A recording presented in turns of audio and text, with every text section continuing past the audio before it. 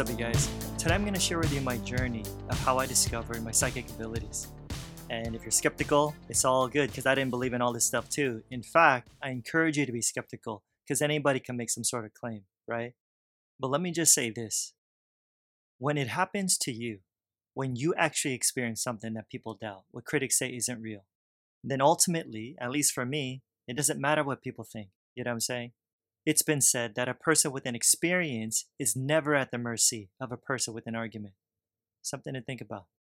And before I get into it, if you haven't seen my video of how I became a healer, where I was able to heal myself of two serious conditions that literally changed my life forever, then I suggest you go check it out. I'll put a link in the description.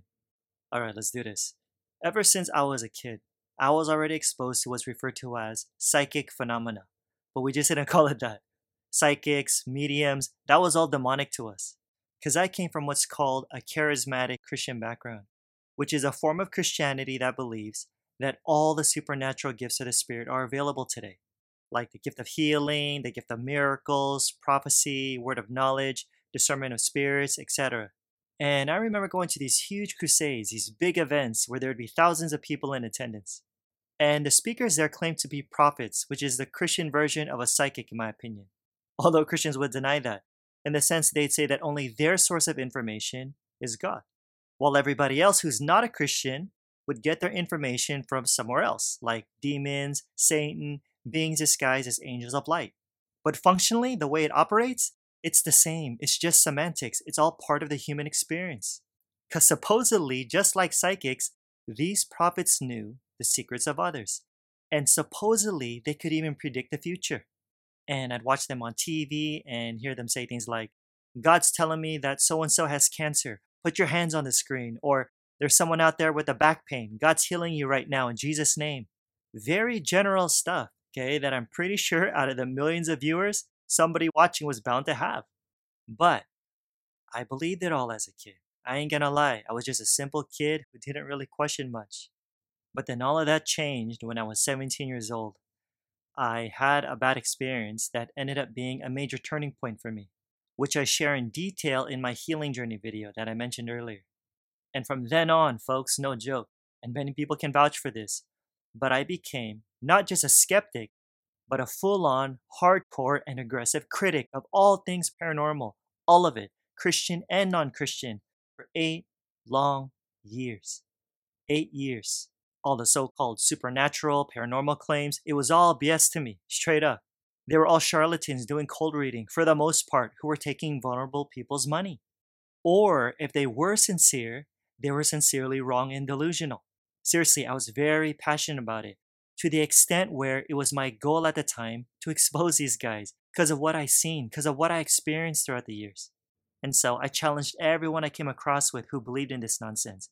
Shoot, I even spoke at events discrediting these things. I used to even joke that a psychic or a prophetic person can point to an audience and be like, someone here is human, and everyone would be like, wow! I just didn't buy into it. I wanted to hear specifics. And then 2005 happened. It was a year of hell for me because I was diagnosed with a chronic digestive disease called GERD, and I had an extreme form of it. And I also had a back injury and suffered from excruciating pain. And one negative thing led to another, and my life spiraled down from there. A year goes by, and I meet a guy who was healed through an out-of-body experience, the most impressive miracle story I've ever heard. Because trust me, for 8 years, like I said, I didn't believe any quote-unquote supernatural claims whatsoever. Remember, 8 long years of criticizing and persuading people to believe otherwise. But meeting this guy became the catalyst for me to look into it again, to see if these abilities were real, to see if there were legit people out there. And I was finally open. Plus, I wanted to be healed because everything I did to try to get better wasn't working. So I read every book I could find on the subject. I attended every event that I could, trying to meet these so-called gifted people.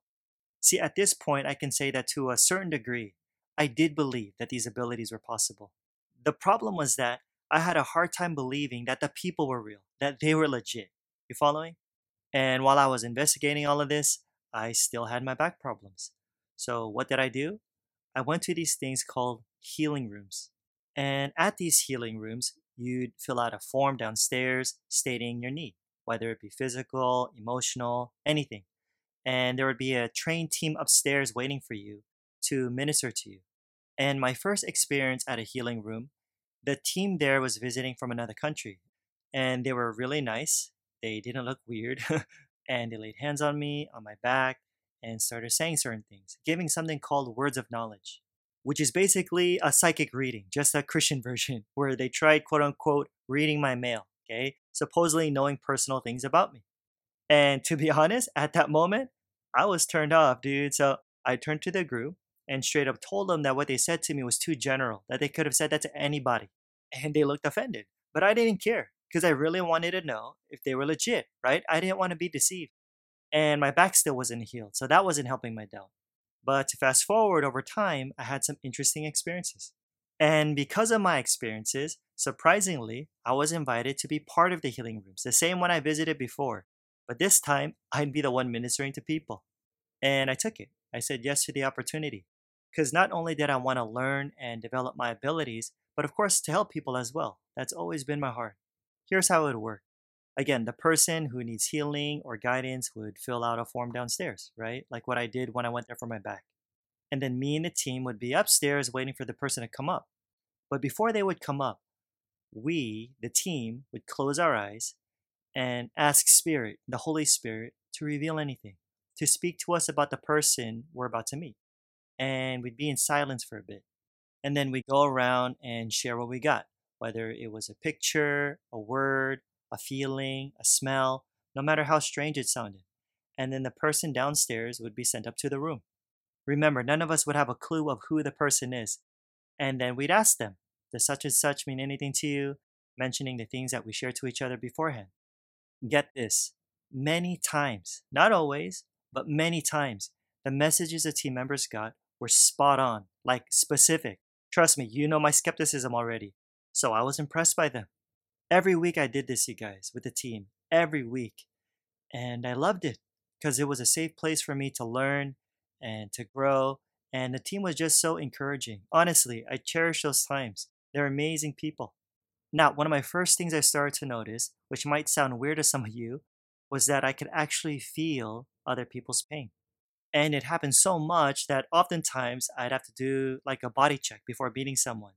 Meaning, beforehand, I'd feel totally normal, no pain at all. But then when I have contact with them, boom, suddenly I would feel pain or a sensation in a specific area that I know wasn't mine. And I'd ask them if it applies to them, and it would. Then I'd lay hands on them, and the pain would go away. And this happened a lot. Oh, and before I forget, as for my own healing, in case you want to know, thankfully, I was able to heal myself. My back's still good, and the GERD, completely gone. To this day, it's been 15 years, you guys. My life's never been the same. I'm just so grateful. Okay, back to psychic stuff. There was another time when I heard a voice, and this is a part when you can call me crazy. I'm just playing. This happened when I was at a place called The Block in Orange County. It's like an outdoor mall. And I was chilling at a bookstore, and while I was in the aisle, there was this girl next to me. And I kid you not, I heard something within me say, ask her about her dad. And I was like, what? Did I just hear that? Because it wasn't like a typical thought, okay? There was a different texture to it, which is why it threw me off. I didn't want to ask her about her dad. That would be weird. Also, I didn't want to scare her. But I heard it. I heard a voice. I couldn't deny it. So I went for it. I asked her about her dad. And almost immediately, she broke down in tears. And I was like, whoa, there was some abuse going on. So my friend and I, we spent some time with her and we were able to encourage her. But of course, afterwards, being a skeptical person, I was wondering why it was still pretty general. Because I didn't hear a voice say, ask her about her dad who's abusing her. Nah, I just heard, ask her about her dad. That's it. So some doubt crept in. But then not too long after, I went to the library at school to use a computer. And then a girl around 2 seats to my right was using a computer as well. All of a sudden, out of nowhere, she got really emotional. I could hear her. So I was wondering, what's going on? So I stopped what I was doing and I tried to listen to see if I could pick up on something. Then boom, a name popped up in my head. So I looked at her and said, excuse me, does this name mean anything to you? And she was like, oh my gosh, that's a person I'm contacting about. And I was like, dude, what's going on? I'm hearing voices. Anyway, I was all in with this stuff. And I learned how to develop this ability even more. I actually challenged myself by incorporating it into my speaking engagements to try to introduce it to skeptical audiences. I started training people, doing workshops here and there, speaking in classrooms every semester at my university to students.